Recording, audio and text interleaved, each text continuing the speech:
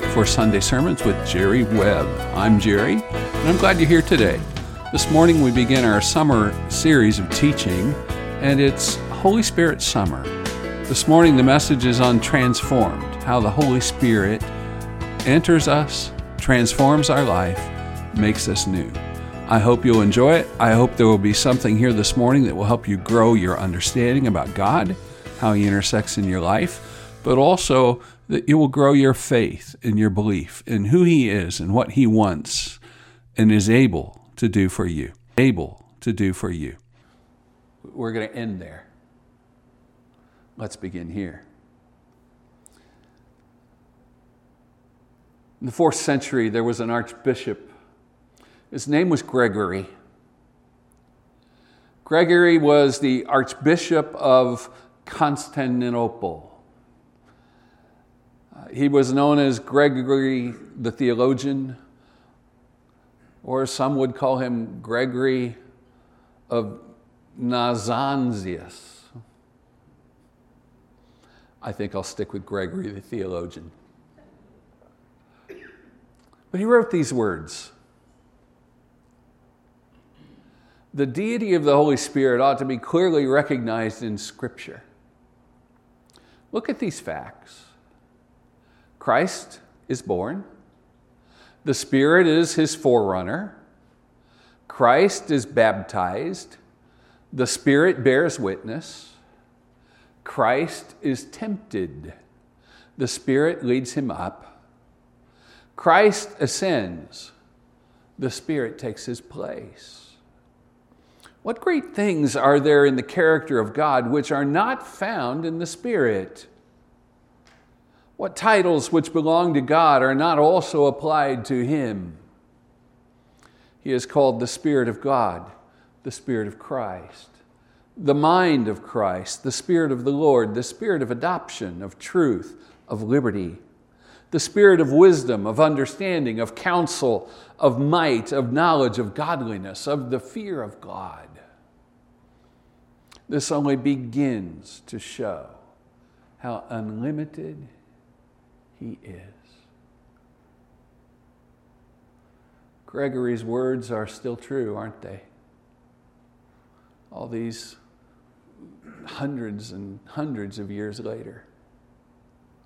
The reminder of who we are and what we have in the Holy Spirit is such a powerful blessing.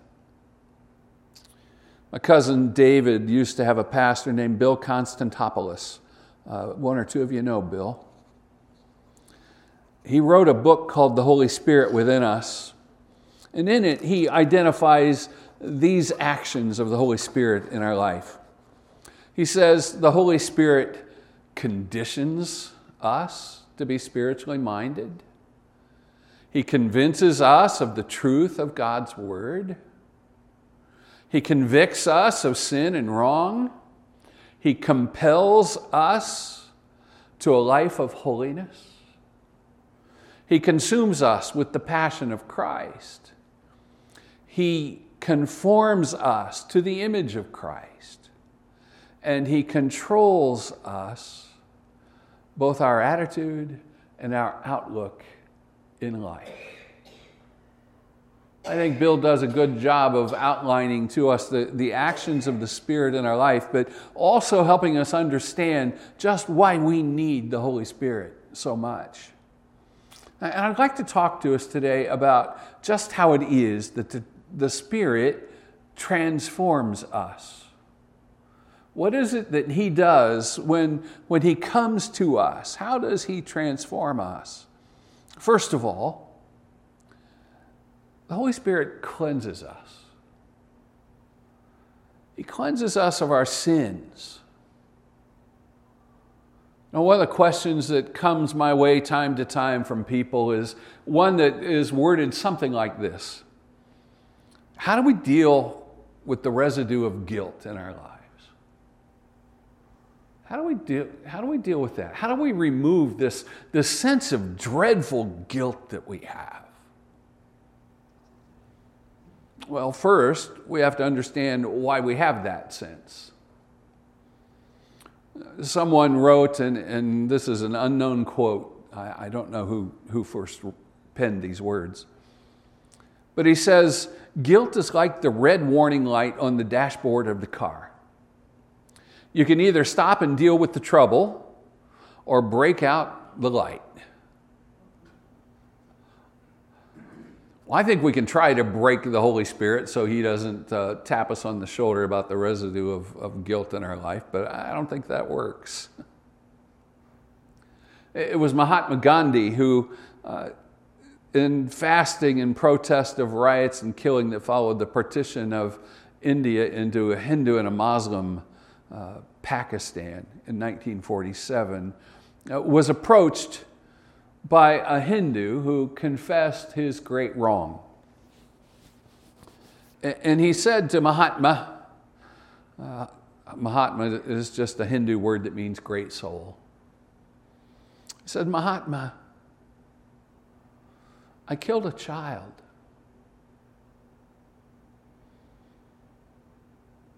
Why? Asked Mahatma. They killed my boy. The Muslims killed my son. So I killed their boy.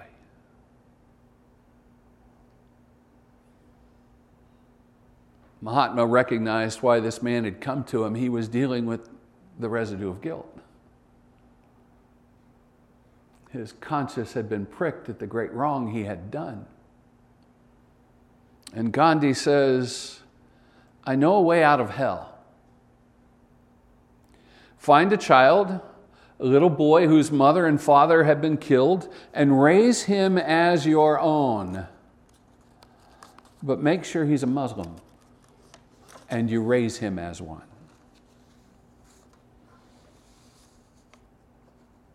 I'm sure that's one way to try and deal with guilt, but you and I know something about that story. You and I know that even if that man followed Gandhi's advice, it wouldn't take care of the guilt that was in his life. It wouldn't stop it. It wouldn't change it. Because he needed something deeper. He needed something more powerful, more important. He needed to experience forgiveness that his Hindu gods couldn't give him, or even his Muslim God could not give him. He needed the loving grace and forgiveness that comes only through Jesus Christ. He needed what the Bible calls a change of heart. The cleansing that comes to us through the power of the Holy Spirit is a change of heart that happens. The prophet Ezekiel talked about this. Ezekiel chapter 36, beginning at verse 26. He says, and I will give you a new heart with new and right desires, and I will put a new spirit in you. I will take out your stony heart of sin and give you a new obedient heart. And I will put my spirit in you, so you will obey my laws and do whatever I command. You will be my people, and I will be your God. I will cleanse you of your filthy behavior, and I will give you good crops, and I will abolish famine in your land. How do we experience the removal of the residue of our sinful lives, of our guilt? It's coming to Christ and allowing Him to put a new heart in us, to infuse us with this new spirit, the power of the Holy Spirit. Imagine how David felt after he committed his transgression with Bathsheba. The guilt, the regret. You know, guilt weighs. It weighs on us. Guilt depresses us until we come to the place, as David did after that horrible moment in his life. In Psalm 51:7, he says, Purify me from my sins, and I will be clean. Wash me, and I will be whiter than snow. The only solution for that Hindu man that went to Mahatma Gandhi, the only solution for you and me, for the residue of guilt and sin in our lives, is to come to God, to come to Jesus, that he would wash us and make us clean. You see, God removes the cold, unloving heart and gives us a heart of love. Scientists have discovered that at the core of every snowflake is a speck of dust. Every snowflake has a dirty heart. But in the spiritual realm, when the forgiveness of Christ, the blood of Christ, is applied to the heart of an unbeliever, is applied to the heart of a sinful soul, it cleanses us from all sin, and the dirty heart is gone. A new heart comes.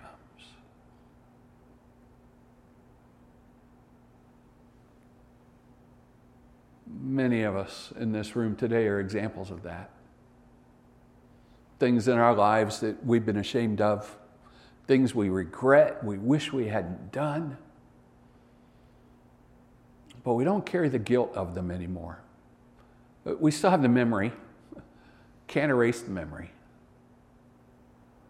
but the guilt's gone because we found the new heart of love and grace that Jesus gives us. Chuck Colson is one who experienced that. Went from Watergate hatchet man to helper of prisoners. Many others. Why do we need the Holy Spirit?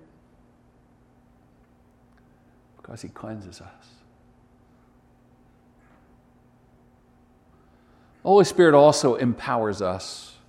Jesus' instruction to his disciples as he ascended to heaven was, wait for the Holy Spirit. A few weeks ago, we looked at Acts chapter 1, verse 8. But when the Holy Spirit has come upon you, you will receive power. Power to be my witnesses in Jerusalem, Judea, Samaria, and to the ends of the earth. And then, of course, we read about the day of Pentecost. But even continuing as you read your way through that first century church history that we call the book of Acts. Acts chapter 4, verse 31, Scripture says, after this prayer, the building where they were meeting shook, and they were filled with the Holy Spirit. And they preached God's message with boldness. Wouldn't it be fun if this building shook today with the power and the presence of the Holy Spirit? Wouldn't that be awesome? I've sat in a shaking church building, but it wasn't because of the Holy Spirit. It was because of an earthquake. And I thought the building was going to collapse before I got out. It didn't. But oh my. And while we may not experience the shaking that can come, we can experience the empowerment of the Holy Spirit that so shakes our life that we are not the same. The Apostle Paul reminded his young disciple Timothy of that kind of change that was available when he reminded Timothy with these words, "For God has not given us a spirit of fear and timidity, but of power and of love and of self-discipline." He empowers us. He empowers us to take his message to the ends of the earth. He empowers us to speak his truth with boldness. He empowers us. And today we need the Holy Spirit's power. But that's not the end of it, is it? There's more. It's kind of like the Ginzu Knives commercial. Wait, there's more. The Holy Spirit guides us. He comes to help us find that narrow path that Jesus talked about that leads to life. And He'll guide us in it. I remember when Linda and I moved to Southeast Missouri, whole different culture than here, a smaller community, and long before the days of GPS. And I remember one day when I needed to go visit the home of one of the members of the church, and I had not been there before, and we were still fairly new, and I didn't know my way around. Their home was way out in the country, which it only took 2 minutes to get way out in the country, but it was way out in the country. And so I asked someone else in the church how to get to the home, how to get to the house. And he started giving me the directions. And he gave it to me as only someone who lived in that community could have appreciated. And he started telling me, oh, you go this road, you find this marker point. He wasn't talking about road signs. He just said, go to this place, turn left, go to this spot, turn right again here. And then he said, when you get to where the old red barn used to be, turn left. And I said, wait a minute.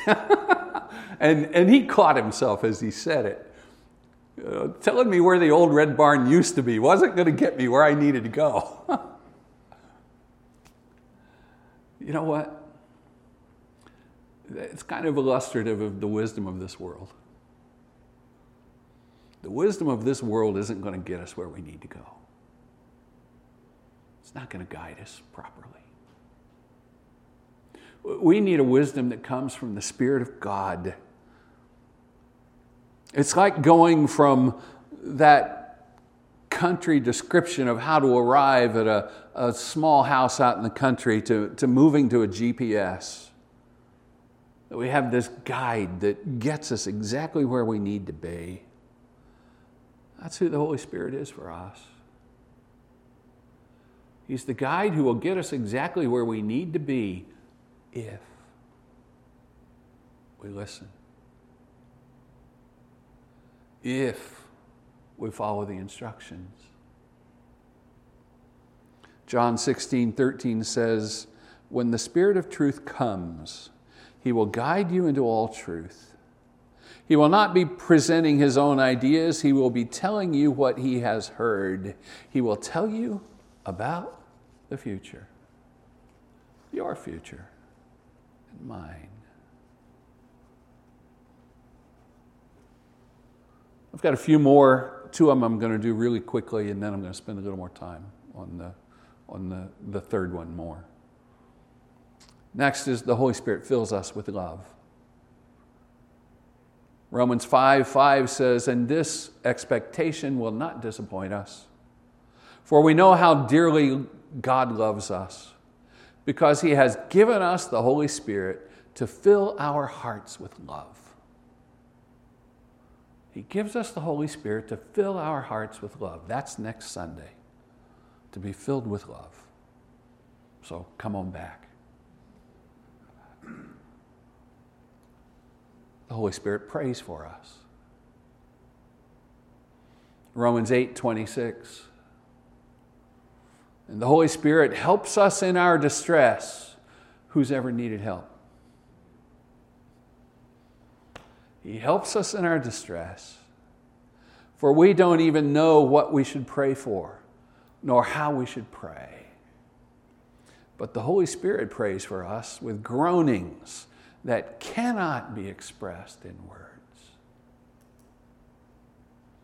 And here's where I want to spend a minute. The Holy Spirit transforms us. He does a whole makeover if we let Him. Have you ever had a thought like this one? I don't want to be like I am right now. Have you ever had a thought like that?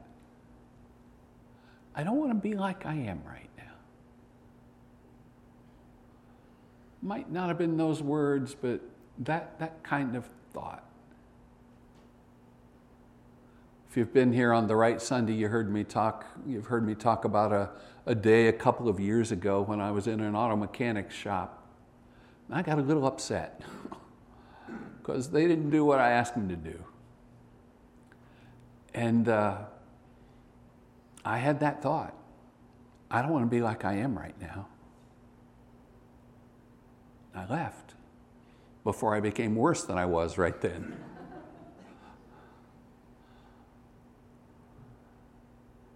My guess is you've had moments like that too. None of us are perfect.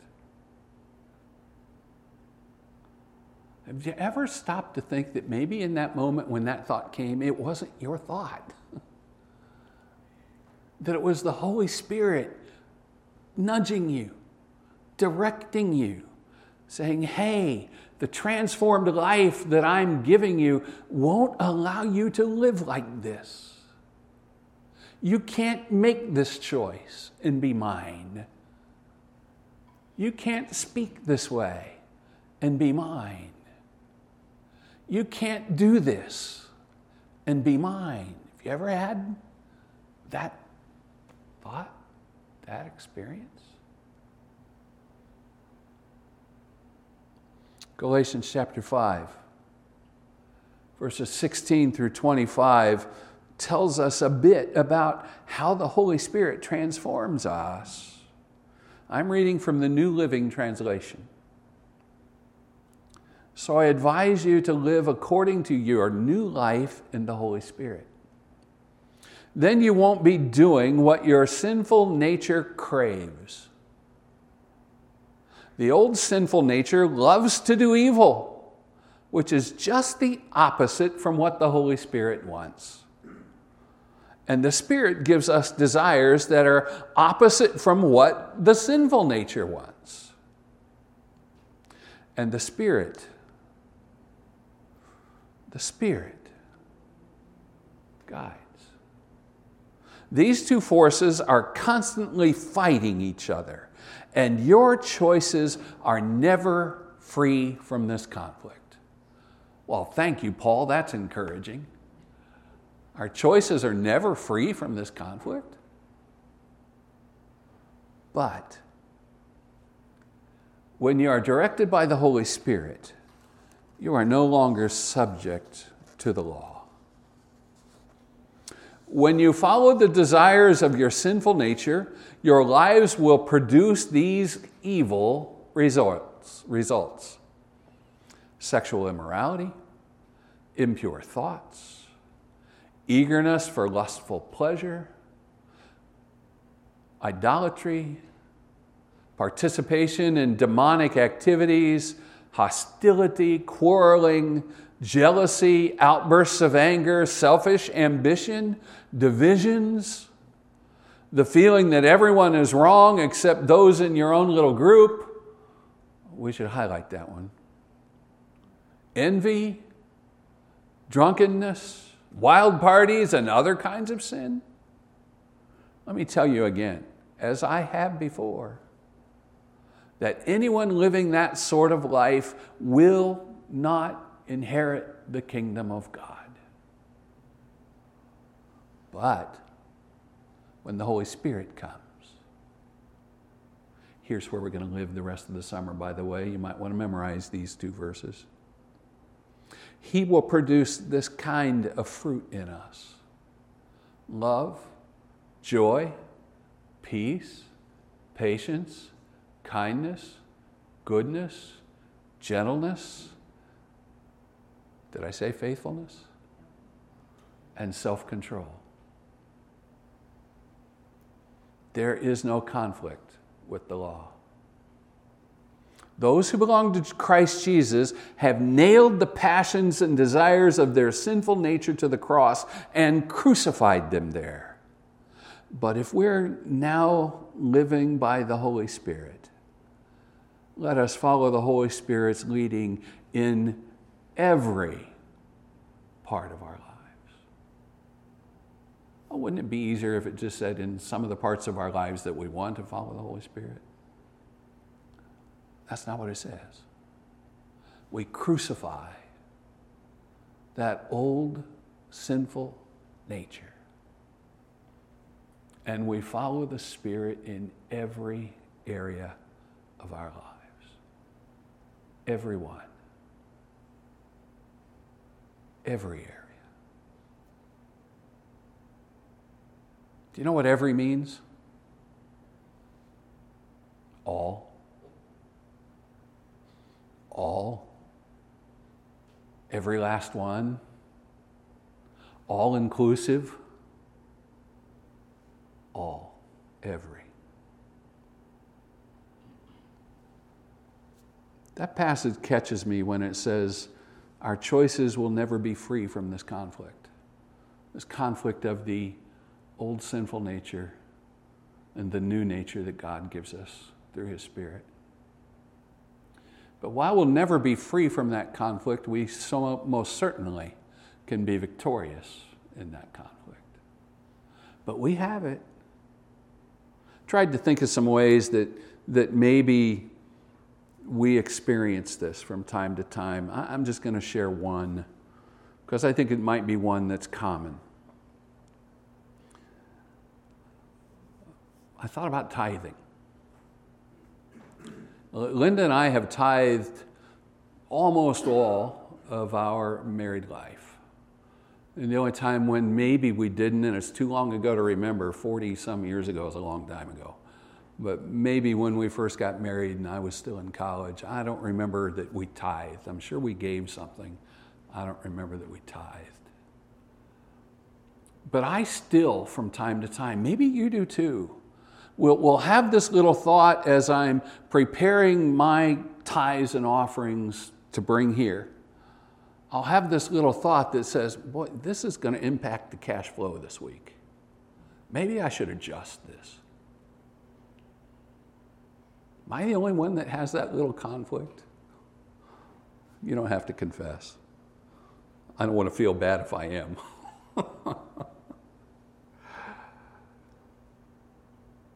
But in that moment where that little conflict comes, I have an opportunity.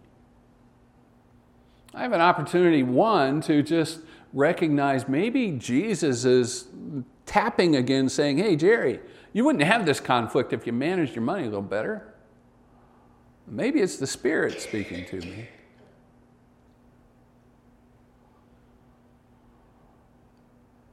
So He's teaching us to manage our money so that we can tithe and give.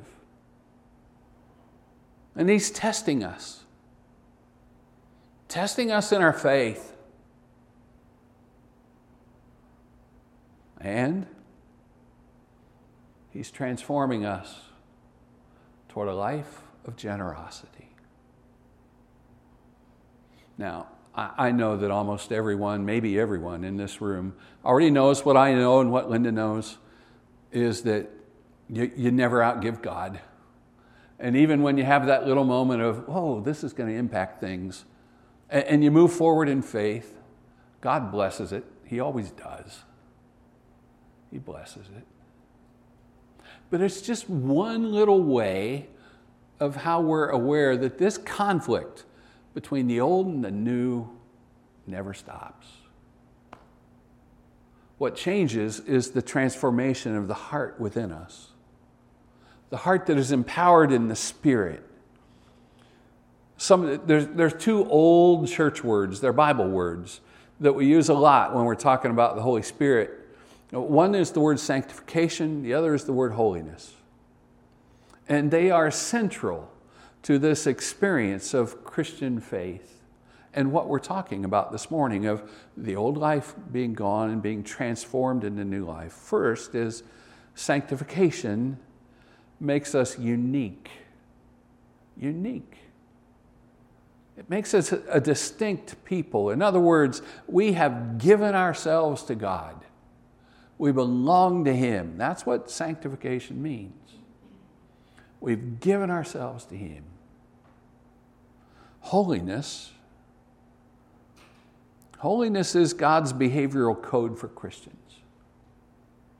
It's in part those verses in Galatians 5 that I read, that we have this old behavioral code that is so opposed to God that we are going to crucify it and let it go. And we have a new behavioral code that we're going to live out. Love, joy, peace, patience, kindness, goodness, a lot more. And it's from that behavioral code, that holiness, that we're marked as Christ followers. That's why I couldn't stay in the auto shop that day. If I'd have stayed, I was really going to just, potentially, if I didn't get control of myself, I was going to destroy my witness as a Christian. Even the way it was, I did some damage to it. I've done my best to repair it.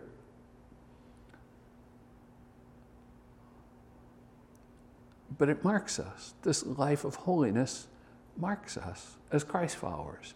And from it, we gain our authority, our integrity, our influence, our missional effectiveness in the world. Without holiness, our life of faith,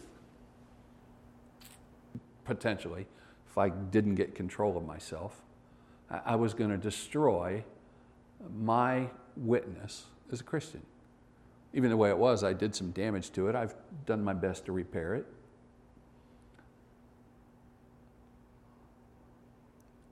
But it marks us. This life of holiness marks us as Christ followers. And from it, we gain our authority, our integrity, our influence, our missional effectiveness in the world. Without holiness, our life of faith is incomplete. Our witness is not compelling. And so, we want transformation. We want the transformation of the Holy Spirit that comes to us by faith. We simply ask Him to come into our lives. Bill Bright was the founder of Campus Crusade for Christ. These days it's called Cru. Bill's now in heaven. But he talked about the need for the Holy Spirit in our life, and he used this little illustration as one way to talk about it. He said, suppose you want to cash a check for $100.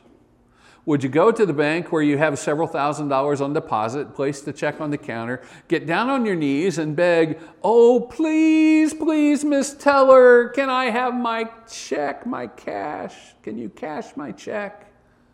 No, that's not the way you cash a check. You simply go in faith, place the check on the counter, and wait for the money that is already yours. Then you thank the teller and go on your way. And then Dr. Bright said, millions of Christians are begging God, as I once did, for something which is readily available, just waiting to be appropriated by faith. They're seeking some kind of emotional experience, not realizing that such an attitude on their part is an insult to God, a denial of faith. But faith is the only way we can please God. So we come by faith and we ask the Holy Spirit into our life to transform us, to take out the old stony heart, put in the new heart of love.